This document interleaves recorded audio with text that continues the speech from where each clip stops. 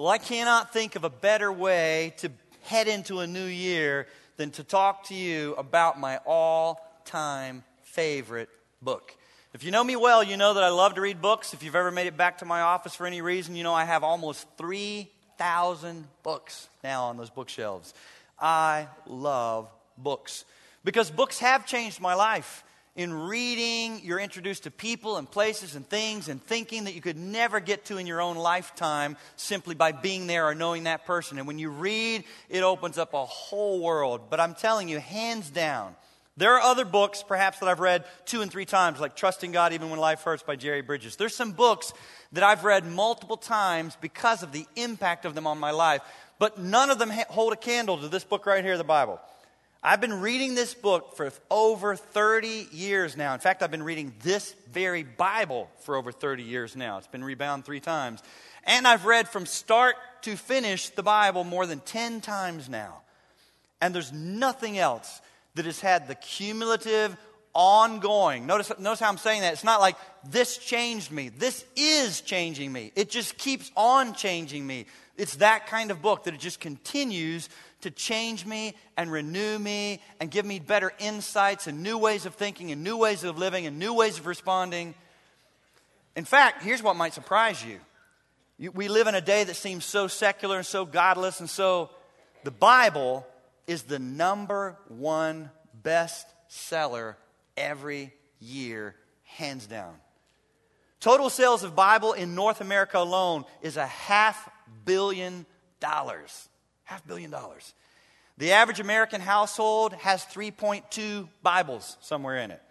27% of Americans have at least 5 Bibles. And while that's all very encouraging, #1 bestseller every year, tons of people have it in their house, that is not the most important issue. I have a more important question. How many of those Bibles, after they are purchased and taken home, are being read? Someone say, ow. Ow. Just owning one doesn't change your life. Just leaving it on the coffee table, laying it on the dresser, having it on the bookshelf does not change your life. You got to read it. That's why Paul said to young Timothy, who was pastoring the first church in Ephesus, in his first letter, in 1 Timothy 4:13, he said, give attention, Timothy, to reading, to exhortation, to doctrine. In his second letter to Timothy, he said in 2 Timothy 2:15, study to show yourself approved unto God, a workman that needs not to be ashamed, rightly handling the word of truth. For this book to make a difference in your life, you can't just own one. You got to read it and handle it. You got to get a hold of it and read it and handle it and get it into your life. And so here's what I want to do for you today, I hope. In the time that we have, I would love to share with you the best ways to read your Bible to get the most out of it. So if you're here and you're thinking, it's a new year, I admit I've kind of fallen out of the boat, I'm not reading my Bible like I ought to, or maybe you're here and you're saying, I've never really read it, but I'd like to. I would like to share with you the best. So it doesn't matter if you've been reading your Bible for years now, I hope I can help you, or if you're new to this, I certainly hope I can help you. I want to share with you best ways to read your Bible to get the most out of it. Number one, if you want to get the most out of your Bible, pick a time to read your Bible and then just tenaciously stick with it and be consistent. Pick a time to read your Bible. You are more likely to consistently read your Bible if you will have a time. Here's what happens. We say, I'm going to read my Bible this year. Probably going to read it in the morning. In the morning you feel real tired, so you just hit the alarm clock, you keep sleeping. You say, I'm going to catch it at lunchtime. At work, I got a little New Testament at my desk at work. I'm going to read it at lunchtime. At lunchtime, the deadline is pressing. 2 things went wrong on the project. You've got to work through lunch. I'm going to read it tonight. Tonight, when you get home, if you're married, your wife says, so-and-so has a project tomorrow for school. They need orange poster board and some sparkles. Can you go to, Walmart? And before you know it, that day is shot and it didn't happen, and you start all over and say, I'm going to read it tomorrow morning, but tomorrow morning I think I'm getting a sinus infection, or I stayed up late and watched the Bengals-Steelers game that didn't start till 8:30, and it didn't end till like 11:30, and so I'm so tired, it's not going to be morning today, but I'll do it at lunchtime, but at lunchtime a friend stops by your desk and starts to talk to you, so it's not lunch, and you go home that night, and you think it's going to be night, but so-and-so has a soccer thing and a gymnastic thing, and Anybody know what I'm talking about? Pick a time and tenaciously stick with it. And there is no verse in the Bible that says it has to be morning. So I don't care when you do it, but I do have a preference. Let me suggest morning. You say, oh, you're a morning person. Not. So not. You say, why do you make it morning? Let me tell you why I make it morning.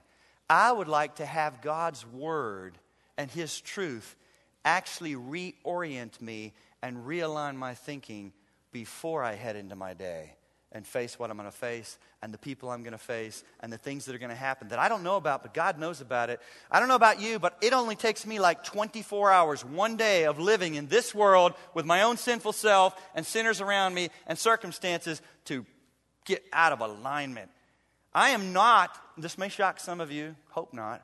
When I wake up, my first thoughts aren't happy thoughts. Oh, it's a new day. I get to live for Jesus. My first thoughts are horrible. Horrible. Fearful. I'm not kidding. Horrible, fearful, anxious, dark. You're saying, Brad, the pastor? Yes. Sovereignty of God? Yes. All I need is just about 12 hours away from this to be completely, in many ways, emotionally godless. And I got to be brought back. I got to be brought back. My first thoughts are usually, oh, that meeting, that person, that thing, what might happen, what could happen, what is happening, what isn't the way I wish it was, what. Those are my first thoughts. When I come back to God's word, I'm reminded again, oh, okay, wait a minute, time out, wait a minute. Here's who God is. Here's what He says. Here's some of His promises. Here's an example of somebody else that felt this way. God's word reorients me and realigns me. Does that make sense? So I would like that alignment to take place in the morning before I go into my day. And that's my reason as a pastor why, and if you've been here a while, then you know this, I don't do morning meetings. I don't do breakfast with you. I'm not going to meet you at the Kettle or wherever or Cracker Barrel at 6:30. I have to meet with God. You don't want me before I've met with God. I'll just kind of spread dark thoughts and gloom and doom all over you. I need to meet with God, hear from God, be reminded of God before I meet with you, so I'll have anything to offer you. Because really, this is all about one beggar just sharing with another beggar where they found hope again. I have to find hope again every single morning. And I don't think it's just me. I prefer and would suggest to you the morning. But is that easy? Am I a morning person? No. So this is a fight. This is a fight. So I've chosen morning, but it's a fight. And let me tell you this. If you're going to read your Bible in the morning, your commitment to do that begins the night before. You say, what are you talking about, Brad? Here's what I'm talking about. You got to drag your little self to bed sooner than you actually want to go. Right? I'm a big boy. I'm 51. No one's putting me in bed. No one's telling me I have to go to bed. Didn't you hate that as a kid? Get your footy pajamas on, brush your teeth, and go to bed. Oh, I'm not tired. I'm not tired. I'm not tired at the time that I need to go to bed to get up in the morning. But if I don't the next morning, oh my goodness. Right? So I'm sitting in my chair. I'm catching up on emails. I'm catching up on blogs. I'm surfing, reading some good articles from Gospel Coalition or Justin Taylor or whoever. Or I'm reading a good book. And I got to look at my watch and say, and this is going to shock some of you. It's 9:30. You're like, I'm just getting going at 9:30. I'm shutting it down around 9:30. I'm not saying you have to do 9:30, but I used to remember with my dad, he'd go to bed at like 9:15. I think, what is wrong with him? There's nothing wrong with him. It feels so good in the morning to have that kind of sleep. The difference for me between 7 hours sleep and 8 hours sleep is huge. So maybe there's some of you that can do this, but this whole, I only need 4 or 5 hours of sleep.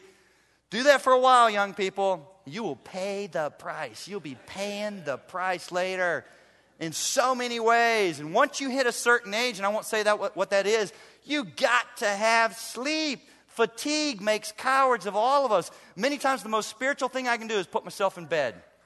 Before I read God's word, I just need sleep. I just feel like crying. Everything upsets me. I'm weepy. I'm tired. Go to bed. Go to bed. You don't need an energy drink. You don't need a Monster drink. You need bed. And then you need God's word. So I've had to decide, and to get up, I've told you this, I have to put my alarm clock on the other side of the room, right? I don't think that's just me. How stupid to have it right here. Bam. Done with that. We'll sleep 5 more minutes. Bam, 5 more. Bam, 5 more. That doesn't work. That doesn't work for me. That's so easy. I'm under the toasty covers. It's just like, it's on the other side of the room. And it just won't quit until I go over there. And then once I get over there, I'm like, well, dang, I'm up now. I might as well stay up. I've hit the cold floor. I'm halfway to the bathroom. Go on, big guy. Just keep going, big guy. Yes, you're halfway. Right? It's a fight. It is a fight to get up. And then I had to think through, okay, how long does it take me to shave? I've got my little clothes already laid out on the bathroom floor, socks, shoes, underwear, belt, shirt, so I don't have to think. I don't think well in the morning. My clothes are there. How long does it take me to shave? How long does it take me to eat? When we had younger kids, how long do I want to spend with them, reading with them the Bible? If I got to pack a lunch, and then I add the time that it's going to take me to read the Bible.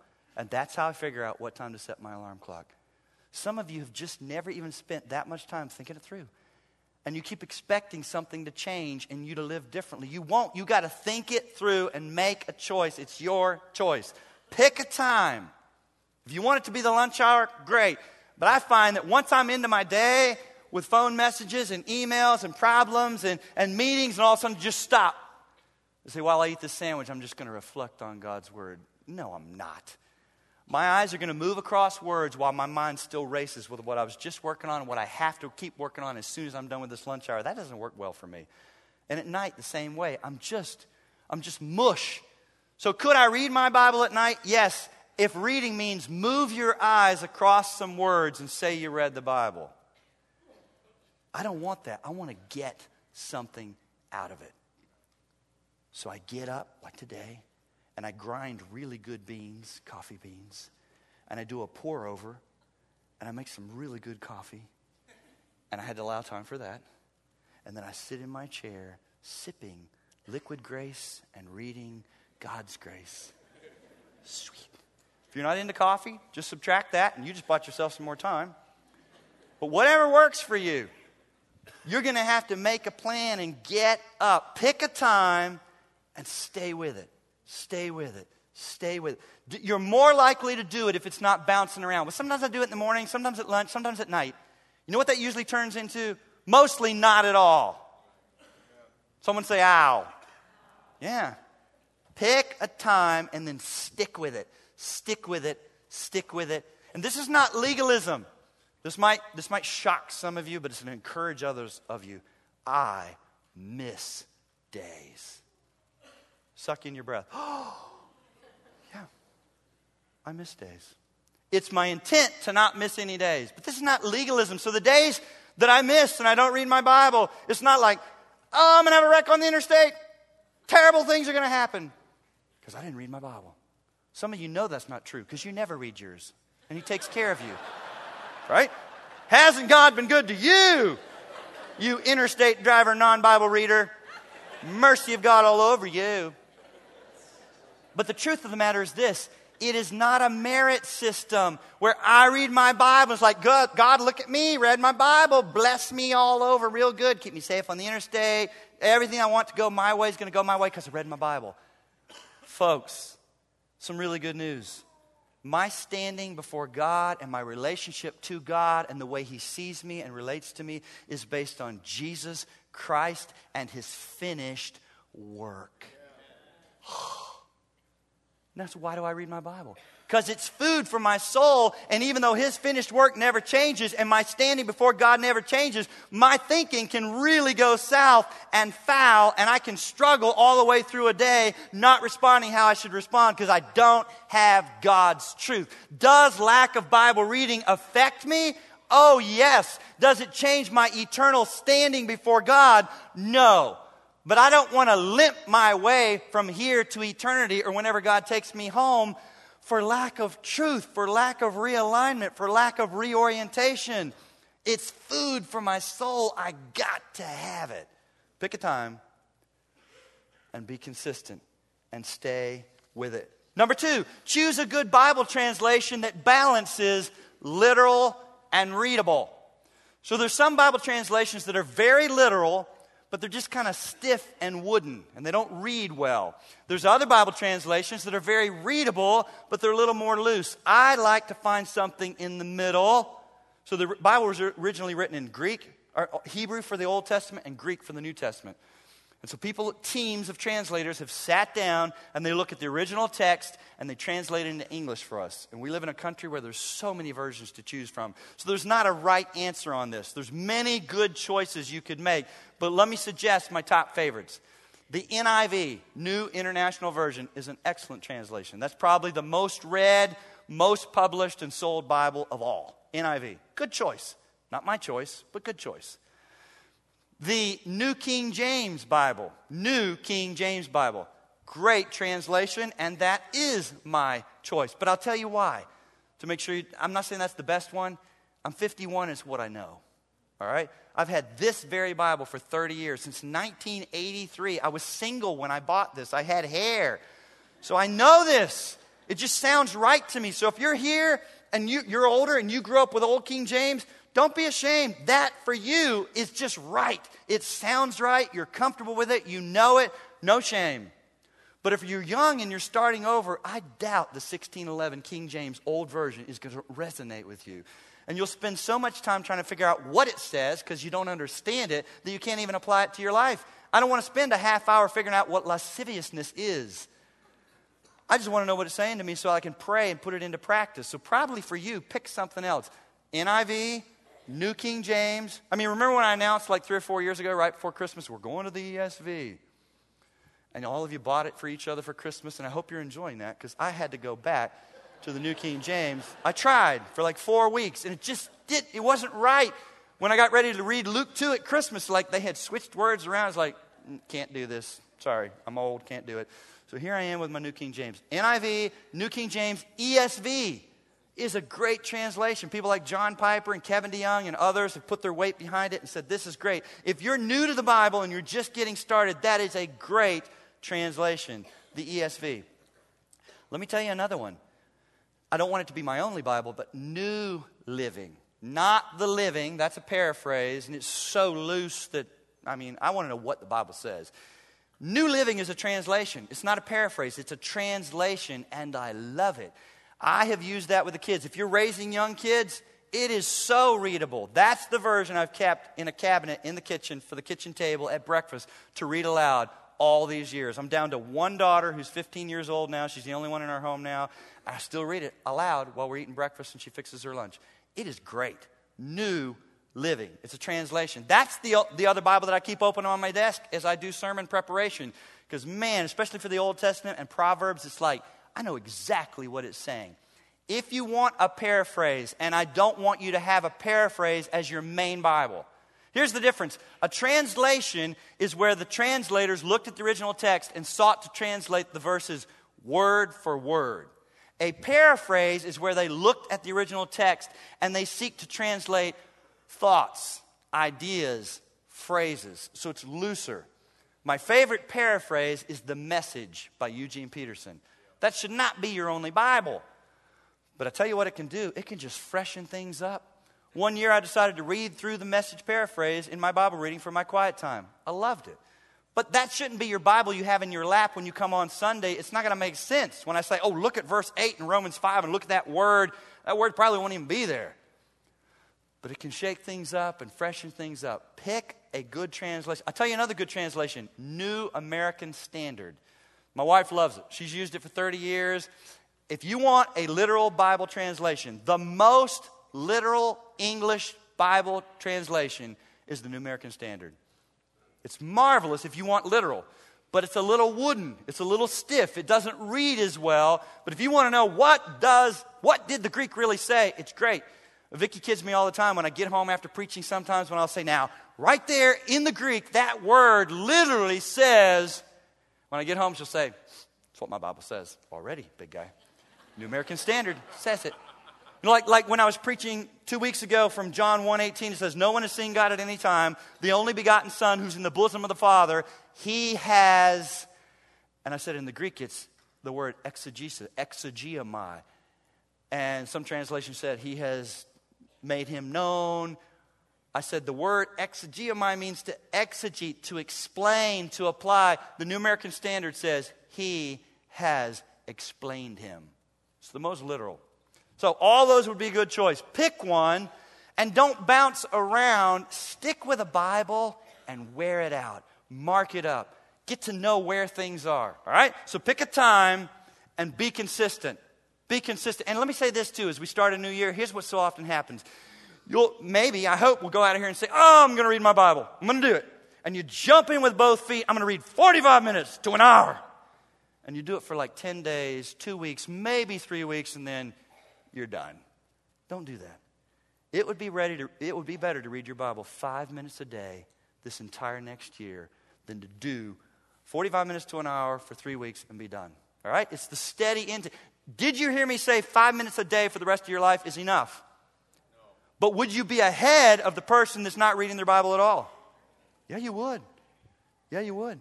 And I hope that steady intake would whet your appetite and you'd start to want more. You'd start to want more. And you set your alarm clock a little. Start small. Start doable. Have some success and some victories and make it a habit, okay? So pick a time, be consistent. Pick a good translation that balances literal and readable. Number 3, take advantage of study tools. You guys, we live in a land and a day where, yes, technology can do some horrible, awful things, but technology can also do some great things. You have access to Bible study resources like never before, and tons of it is free online. You have no excuse for reading past a verse or a passage and saying, I have no idea what that's talking about. Look it up. Look it up. Take advantage of Bible study resources and tools and own a few. Like if you're going to read your Bible and make it a habit, you ought to have at least one good commentary where you look something up and say, all right, what does that verse mean? Now I'm a little confused. We have in the Resource Center a commentary that I like. It's big because it's the whole Bible. It's commenting on the whole Bible. William MacDonald, The Believer's Bible Commentary. If you were just going to have one commentary, get it. The good news on him is very often when you go to commentary sometimes, it's like, oh great, the very verse that is so weird that I don't understand, they skip. And they talk about all the ones that I didn't need help on. I understood that. I could have written this. He doesn't do that. He talks about the hard verses. So, let me give you another great commentary series for the Gospels that my wife loves. She has used this for years until my paperback copies, the portions are falling out because the spine has fallen apart. And she found this year online with Kindle the whole commentary set for $1.50. I paid $80 for the paperbacks. It's J.C. Ryle, R-Y-L-E.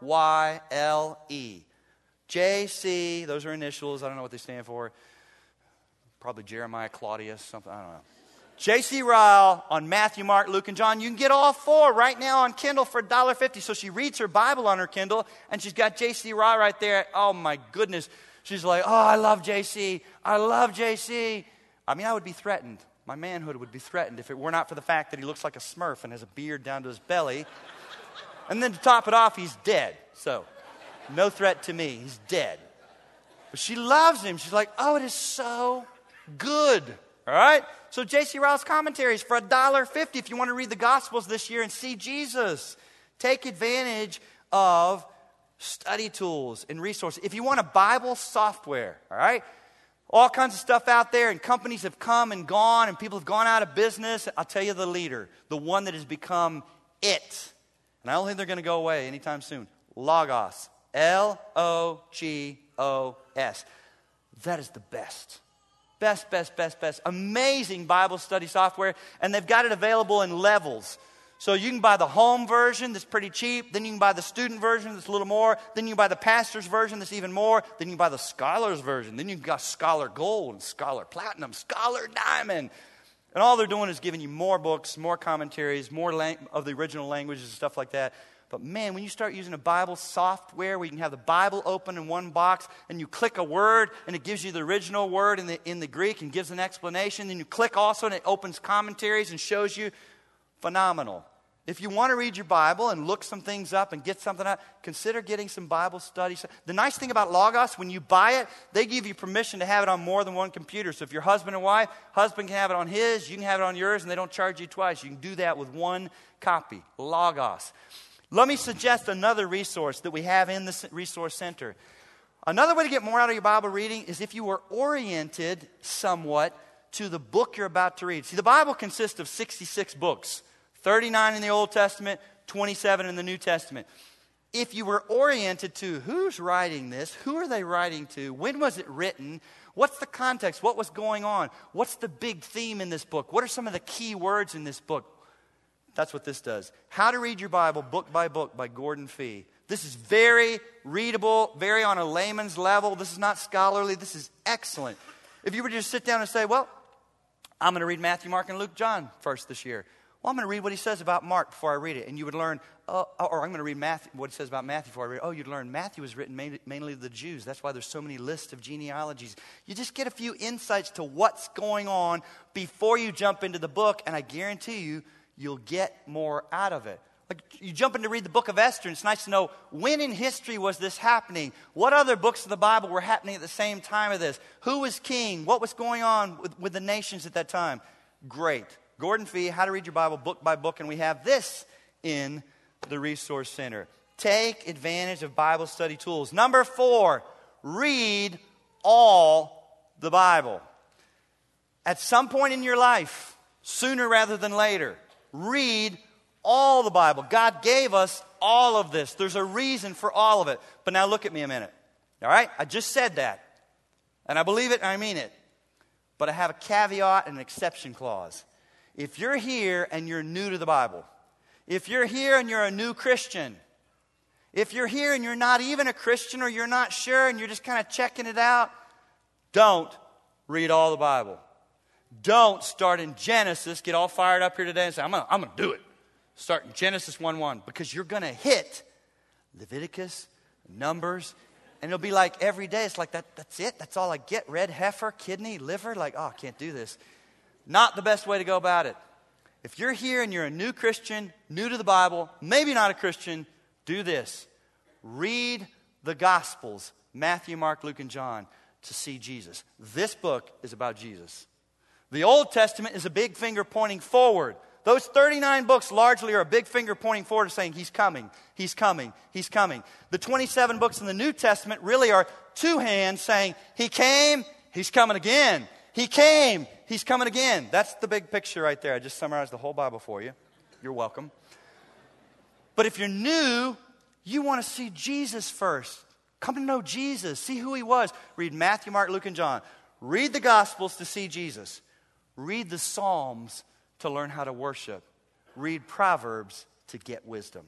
That would be my diet for you. That would be my suggestion to you. I'm a new Christian, I'm new to the Bible, or I'm not even sure I'm a Christian, or I know I'm not a Christian. Read the Gospels and see Jesus. Read the Psalms and learn how to worship. Read Proverbs and get wisdom. Okay?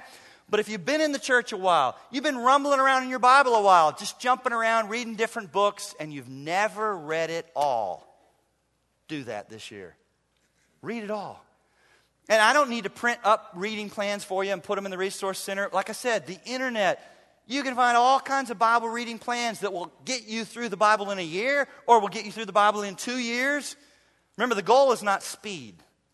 The goal is get something out of it. So for you, if the amount you would have to read to get through the Bible in a year is just too much, no shame.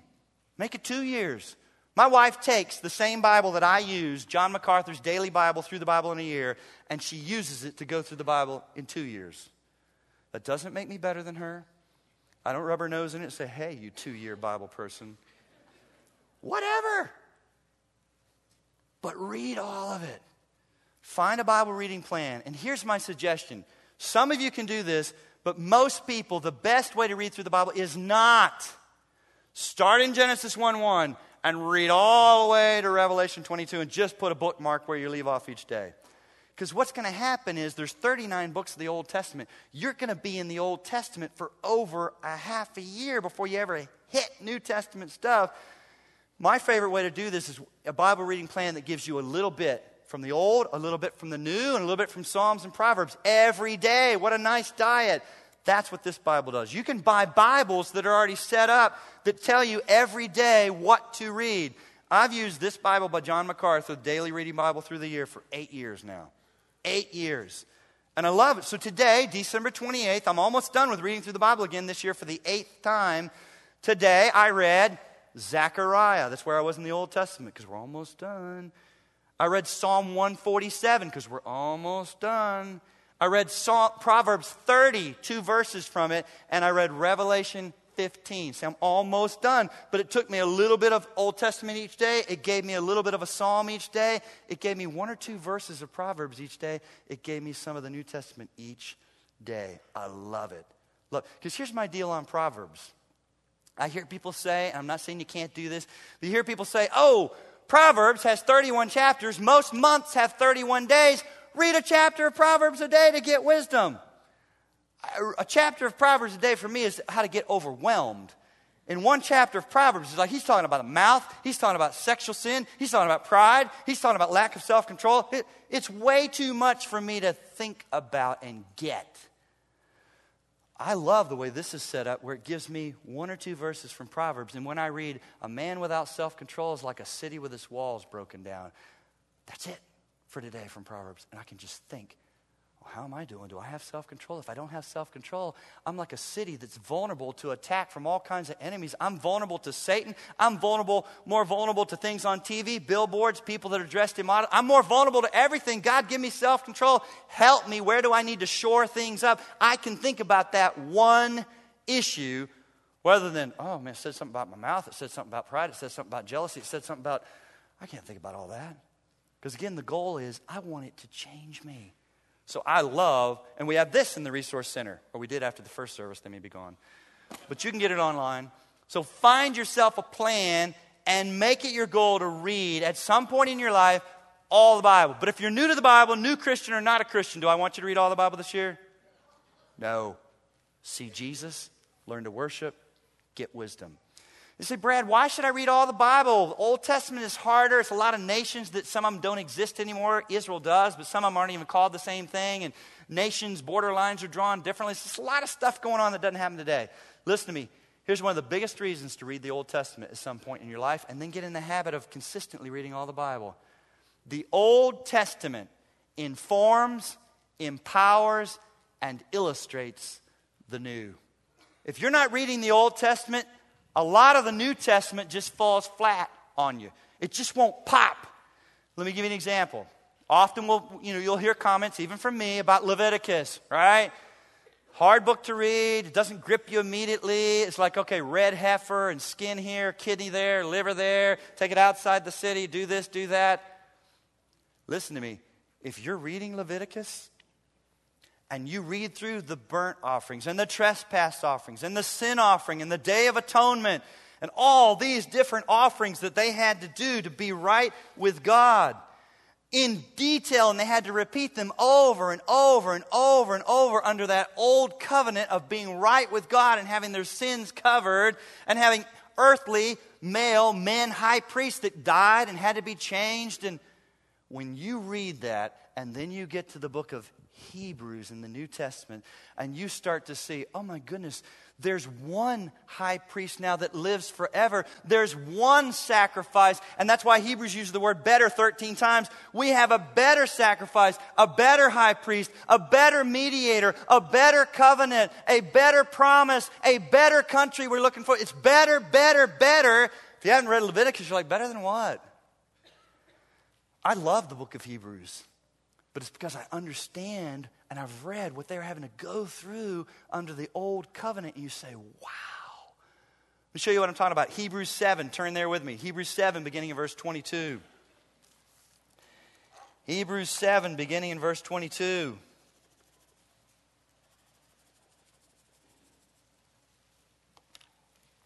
Listen to this. Hebrews 7, verse 22, by so much more, Jesus has become a surety of a better covenant. And there were many priests because they were prevented by death from continuing. But he, because he continues how long? Forever, has an unchangeable priesthood. Therefore, he's able to save to the uttermost those who come to God through him, since he ever lives to make intercession for them. For such a high priest was fitting for us, who is holy, harmless, undefiled, separate from sinners, and has become higher than the heavens, who does not need daily, as those high priests, to offer up sacrifices first for his own sins and then for the people's. For this he did, how many times? Once. For who? For all. Once for all, when he offered up himself. When you read that and you've read your Old Testament, you say, thank you, Jesus. Thank you, God. That's what I have. That's what you've given me. I have a high priest that lives forever. I have a high priest that never sleeps, that is interceding for me. I have a high priest that did for me what I could never do for myself. We don't come today bringing sacrifices. Did you notice that? We're not bringing any grain, bringing any wine, bringing any lamb, bringing any dove. Why? Because our great high priest, the Lamb of God, did it once for all and said from the cross, it is finished. We come to celebrate what we have and have been given, not to offer sacrifices to try to achieve anything. New day, glorious day. But it's more glorious and it grips you when you're reading your Old Testament. So much of the Old Testament, think about this. It's long because so much of it is narrative with people and places and cities and struggles and victories and defeats and joys and sorrows, because God knows something about us. The Bible could be a lot shorter if the Old Testament, like the New Testament, was didactic. So the New Testament is largely didactic. It just gets right to the point. It's teaching. Don't do this, do that. Do more of this, not so much that. Here's what I need you to know. Know this, know this, know this, understand this. Whereas the Old Testament, it's narrative. And it's a story of people, men and women. Because God knows that we have a tendency to think, yeah, but. You hear all this didactic instruction and teaching. Yeah, but I'm different. I can't do that. That doesn't work for me. Well, he gives us all these characters, real people who lived in real cities, real places, with real struggles and real joys, just like ours. Example, 1 Peter chapter 4, verse 12 says, don't be surprised at the fiery trial which is to try you, as though something strange is happening. You're going to suffer. James 1, count it all joy when you fall into the various trials. John, with Jesus speaking, in this life you will have trouble. Tons of New Testament verses that just tell you, you're going to suffer, you're going to go through trials, there'll be trouble, expect it. Old Testament gives us real examples where you can see people and track with them and walk with them through it. The book of Job, 42 chapters that illustrate what James 1, 1 Peter 4, John, and other places are telling us. So that you can say, oh, wow. And here's the interesting thing. The book of Job gives us suffering when it seems inexplicable and undeserved. Is that not the hardest kind? Is there not somebody in this room, I bet lots, who feel like, yeah, I've suffered, and it doesn't make sense. It doesn't make any sense why this has happened, and it doesn't seem right. It doesn't seem right. Welcome, Job. You're not the first to have thought these thoughts, to have felt this, to experience this. And here's the really good news. I'm so glad Job is not one chapter long. So when all the calamity hits, he loses all his kids, he loses all his business, he loses his health, tears his robe, falls to the ground, and worships and says, the Lord gave, the Lord takes away, blessed be the name of the Lord. If that's all there was, you just say, oh dear me. Yay, Job. But that's not me. There's 41 more chapters where he doesn't do as well as day one. Isn't that how it is? Sometimes it's that the trial and the suffering just goes on, and you start off well, you know the truth, you say the truth, you embrace the truth, but then you have good days and bad days, and you really struggle. And there's points in Job where he says, God, this doesn't seem right. God, I'm calling you to give account. If you would just show up for 5 minutes and I could plead my case, you would know that I'm right and you're wrong. And God didn't smite him. That's very encouraging.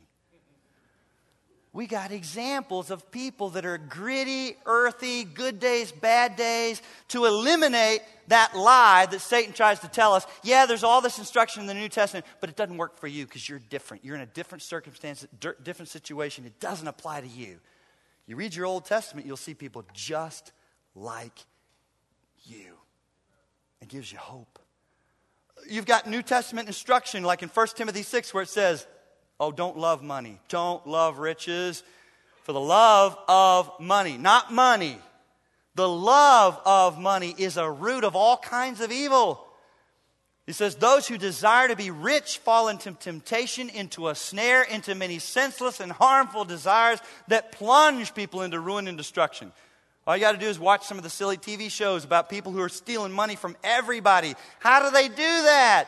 Because people want to get money fast. And they keep believing there's a way. And so that's why they'll believe the lie one more time with some pyramid scheme that says you're going to get 48% return in 3 months. Run!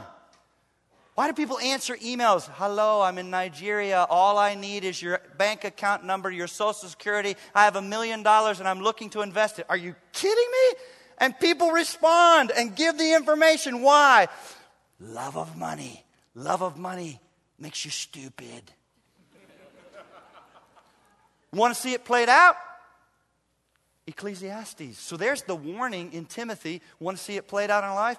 You read Ecclesiastes, where Solomon admits, everything I wanted, I took. Anything I desired, I got it. I had everything I wanted. I gave myself over to every pleasure and all that money could buy. And then what's the phrase that's repeated all through that Old Testament book? Vanity of vanities. All is vain. It didn't satisfy. You watch a life of ruin played out. The Old Testament illustrates the New Testament and gives power and punch to it. Look for an opportunity at some point in your life to read all the Bible, old and new. But if you're new to the Bible, new Christian, maybe not a Christian, see Jesus, learn to worship, get wisdom. Gospels, Psalms, Proverbs. Number 5, read your Bible with all the right expectations in place. It's interesting, when you come to a book, you need to know what you should be expecting, right? So if you pick up a Jane Eyre novel, don't expect massive battle scenes, epic battle scenes. Like, when is something going to blow up? Not at all. Lots of conversation, lots of tea parties, lots of dinner dances. You got to come with the right expectations. Same thing with the Bible. Read with the right expectations in place. Let me show you what some of those expectations ought to be. Turn to 2 Timothy chapter 3, verse 16. 2 Timothy chapter 3, verse 16. And it says, all Scripture is given by inspiration of God. It's all God's Word. It's all inspired. And it's profitable for. So what's it good for? What should I expect this to do for me? It's profitable for doctrine. In other words, it's going to teach you some stuff. There's some stuff you need to know. It'll teach you things you need to know. It's good for doctrine. It's good for reproof. There ought to be times, if you're reading your Bible right, with the right attitude, expecting God to work in your life, that it knocks you down. It hits you right between the eyes, and you realize, oh, he's saying this, and I'm not that. I don't do that. I need help. I am in a bad way. Reproof. It's good for doctrine, teaches you. It's good for reproof. It knocks you down some days. Correction. It'll stand you up. There's places in God's Word where it'll stand you up and turn you and say, not that way, this way, this way. Doctrine, reproof, correction, and training in righteousness. One of my favorite things that I love about this, and why you read it. Don't say, well, I read it. You read it, you keep reading it, is because as you read God's Word, one of the expectations is that it will start to train you and form habits in you. But here's the good news, folks. You actually start, you'll never be perfect, you actually start to think like God thinks on some things. You actually form new habits on certain things as you read God's Word, and it renews your mind, it changes your mind, it shapes your thinking, it begins to gradually, over time, like water across a rock. It just keeps shaping and trains you in righteousness. This, my friend, is like a personal trainer for free. People pay big bucks for this. I'm going to get a personal trainer this year. Tell me how to eat, make me exercise, stand there at the gym in a black outfit and say, do another one, 3 more, come on. We pay people to do that. This will train you in righteousness. I'll tell you the personal trainer that God's given us. If you're here and you're a Christian, you got the Holy Spirit. Amen. But here's the deal with some of you. The Holy Spirit in some of you is starving, saying, give me something to work with. The Discovery Channel, rebuilding hot rods, motorcycles, trips in Europe, all this stuff you're watching, blogs, games, Angry Bird, Trivia Crack. I need something else to work with. Guess what he wants to work with? This right here. The Holy Spirit doesn't just in a vacuum make you more like Jesus. Change the way you treat your wife. Change the way you parent. Change the way you handle your money. Change the way you respond to that boss that you can't stand. He uses God's word. But you got to be reading it.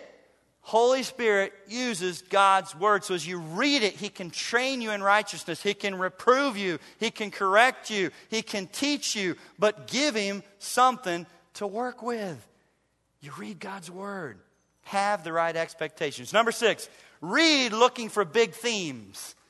Themes. I didn't say things. Read looking for big themes, because there's some big themes in the Bible. And here's what I'm convinced of. As you read your Bible looking, you'll get 30 to 40% more out of it. You're looking for something. It keeps your mind engaged. It keeps you alert. It keeps you from just moving eyes across. Let me give you a few examples. I'm not saying you have to do this, but here's what I've done. 1986, this very Bible, summer of 1986, with a full head of hair. I read all the way through this Bible with a yellow highlighter marking every reference to the sovereignty of God. That God is sovereign and in control of everything. Changed my life. I've never been the same. I was looking for a theme. About 4 or 5 years ago, I read all the way through a different Bible. I got a New American Standard, brand new one, because I wanted it clean, not to see any of my other markings, and just read it with an orange highlighter. And I was looking for every reference to pride, arrogant, high-minded, haughty, lofty. Those are all synonyms for the same horrible thing. And what I had picked up on after all these years of Bible reading is, wow, God hates pride. I saw Nebuchadnezzar taken down and ate grass like an ox for 7 years. You just see all these examples of people that God just takes them down. And then there's James 4:6 that says God gives grace to the humble, but he resists the proud. I'm like, man, I want to finish well. So I want to see everything he says about pride. So I read looking, marking in orange. And now for the last 2 years, I've read my Bible with a hot pink highlighter circling every reference of God over the nations. God in control of rulers. God in control of who has power and who doesn't. It's God, it's God, it's God, it's God, it's God. And you say, Brad, why were you doing that? I don't know about you, but I haven't been super happy about the way things have been going. Who's in control, laws that are being passed, all that's going on in the world, it's very unsettling to me. I don't know about you. Those are some of my dark thoughts when I wake up. Like, what kind of world are my kids going to be in when they start having babies? What is this going to be like? What is going on? This is scary. Tell you what's helped me. A hot pink highlighter in my hand, circling and knowing, you know what? Nebuchadnezzar was horrible. Cyrus wasn't godly. Darius wasn't godly. None of the Roman emperors were godly. We're not the first Christians to live in a very pagan, secular, godless day. In fact, many of those days where there was greater persecution than what we have yet. And God tells us for sure he was absolutely in control. I've got places hot pink highlighted that say, when he says Nebuchadnezzar is about to come and do this, and then what God describes as horrible. And he says, but Nebuchadnezzar is my servant. Then he says, oh, yeah, Babylon did all that, Nebuchadnezzar. Now Egypt is coming, is going to whoop up on with them. But then I'm going to take Egypt down. This is God talking. Where do you get all this, Brad? Old Testament. When you read it, you see these places, and I love it. He talks in Ezekiel 29. He talks about what he's about to do in taking Egypt down. And then he says, I'm going to do this because even though they did what they did and it served my purposes, they did it with evil intent. And they worked for me. That's the exact phrase in my New King James. They worked for me. They worked for me. Nobody is out there doing what they want while our God says, oh my goodness, I don't know how I'm going to accomplish my purposes now. That shouldn't have happened. That couldn't happen. I didn't want that to happen. Now, don't hear me saying there's not horrible things happening. Don't hear me saying North Korea is not a terrible place. Can I explain to you how in the world that North Korean leader doing what he does, or China or whatever, is accomplishing God's purposes? I can't. But I don't have to. I see God's word say, nobody is in power in North Korea doing anything outside of God's sovereign purposes and plans. Nobody's in China doing anything. Nobody's in the White House doing anything. Nobody's anywhere in the world, in any nation, in any position of power, apart from God's sovereign purposes and plans. That'll help you sleep good. But I'm looking for it. I'm looking for it with a hot pink highlighter. So read looking for big themes. Number 7, and it's similar. Read with your mind in gear and your hand in motion. Read with your mind in gear. Literally, you have just looked at right here my massive Bible study tools. Here they are. And I have a rubber band around these. I have a red pencil, orange highlighter, yellow highlighter, hot pink highlighter. I'm old school, all right? So I have a paper Bible. But I read with things in my hand. I want to make connections. Where was that said already? Oh, he's repeated that 3 times. Psalm 42 and 43. Why so downcast, all my soul? He repeats it exactly 3 times. Hope in God, for I shall yet praise him. And I take my red pencil and I draw a line from the first time he said it to the second time he said it, the third time he said it. Excites me. It's like, it's good. You're making connections. You're looking for patterns. I've gone through the book of Hebrews with an orange highlighter, and I've highlighted every time he says better, better, better, better covenant, better high priest, better mediator, better sacrifice, better promises, better. I read with my mind in gear and my hand in motion, and listen to me, you will get more out of it. Now, if you're here and you're super cool, techno-savvy with your little electronic device, that's fine. I'm not here to mock you. But I will say, don't just read the Bible scrolling on your little screen there. If you're going to read it on an electronic device, then be savvy enough to learn the app tools and mark stuff, highlight stuff. I've been told that boxes can pop open and you can even type notes there. Do that as you read. Either use your app tools on an electronic device or read with old-fashioned markers and pens in your hand. Mind in gear, hand in motion, and you will get more. I sat on a plane next to somebody that looked scary to me. It was one of those interesting situations. I was sitting at the gate waiting to get on the plane. I'm working on my laptop, catching up on stuff. I just happened to glance up. I saw this guy on the other side of the seated area with frizzy hair, like, looked like Howard Stern. He had some funky Japanese robe with colors and then rings on every finger. And it was just this odd thought that popped in my head. I thought, wouldn't that be funny if we sat next to each other? And then I forgot all about him and kept working. And then they called for me to get on my plane. And I get on and I'm moving down the aisle with my little bag of stuff. And I'm getting closer and closer. And I see this fuzzy head towards the back. And I'm getting closer and closer. I thought, I think we're going to sit together. Sure enough, sat right down next to him. And he had some little journal with a Buddha on the front of it, and he's making little cryptic notes, and I'm kind of glancing over, thinking, what is he doing? And then I said, hey, what you doing? And took the direct approach. And he said, oh, I'm writing a song. I'm a bass player in a rock band. He's like 41 years old. And so we start talking, and I start talking about Jesus and God things and spiritual things and Bible things. And he says to me, I read the Bible. I said, you do? He must have thought I wasn't buying it. And he said, yeah. He unbuckles and he reaches up in the overhead bin and comes down with a Through the Bible in a Year recovery Bible. He says, I've been reading this all this year. And he said what I want you to hear. He said, I read what you're supposed to read for that day 3 times. I read it, then I read it slowly again, and then I read it and I mark some things. His goal was to get something out of it, not just say he read it. I thought it was very interesting. I said, what possessed you to begin to read the Bible? He said, I just had an overwhelming sense that I must read the Bible. God does that kind of stuff.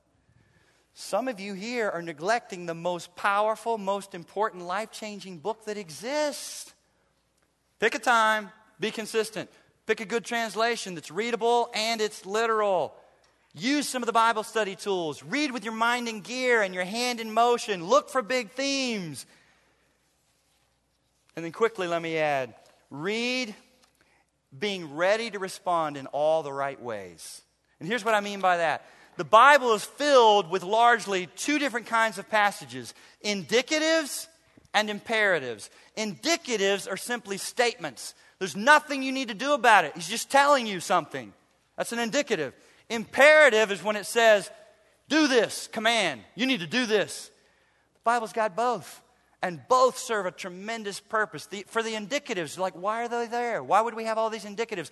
Because we forget what God has done. Because you wake up with stinking, fearful, anxious, thinking. And you got to be reminded, wait a minute. This is what he says. This is what he says. This is what he says. I don't have to do anything about it. I just need to know it.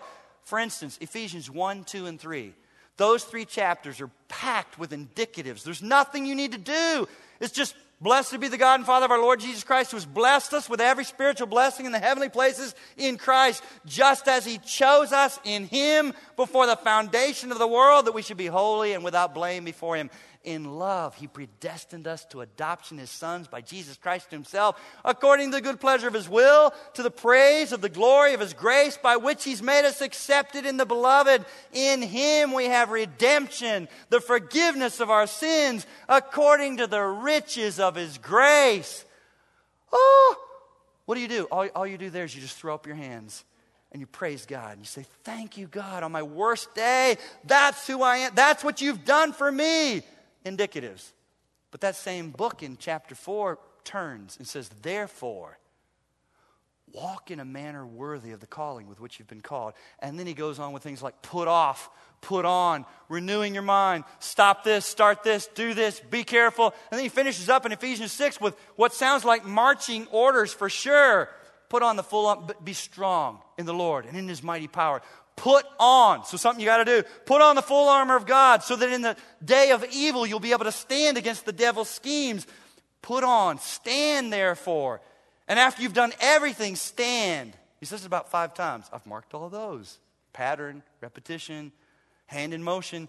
Stand firm then, with a belt of truth buckled around your waist, with a breastplate of righteousness in place, with your feet fitted with the gospel of peace. Above all this, take up the shield of faith with which you'll be able to extinguish the flaming arrows of the evil one. And take the helmet of salvation and the sword of the Spirit, which is the word of God. And having done all this, pray always in the Spirit. Now there's a bunch of stuff to do, right? So there's indicatives and there's imperatives. And we need both. Both. You can't let go of the indicatives or your life just starts to boil down in one big do. And it can get very legalistic and joyless. But life as a Christian is not also just one big indicative. There's nothing I have to do. It's all what God has done. Because of what God has done, I can do what he tells me to do. So get this. A healthy Christian learns to balance resting and wrestling. You rest in the indicatives and glory in them.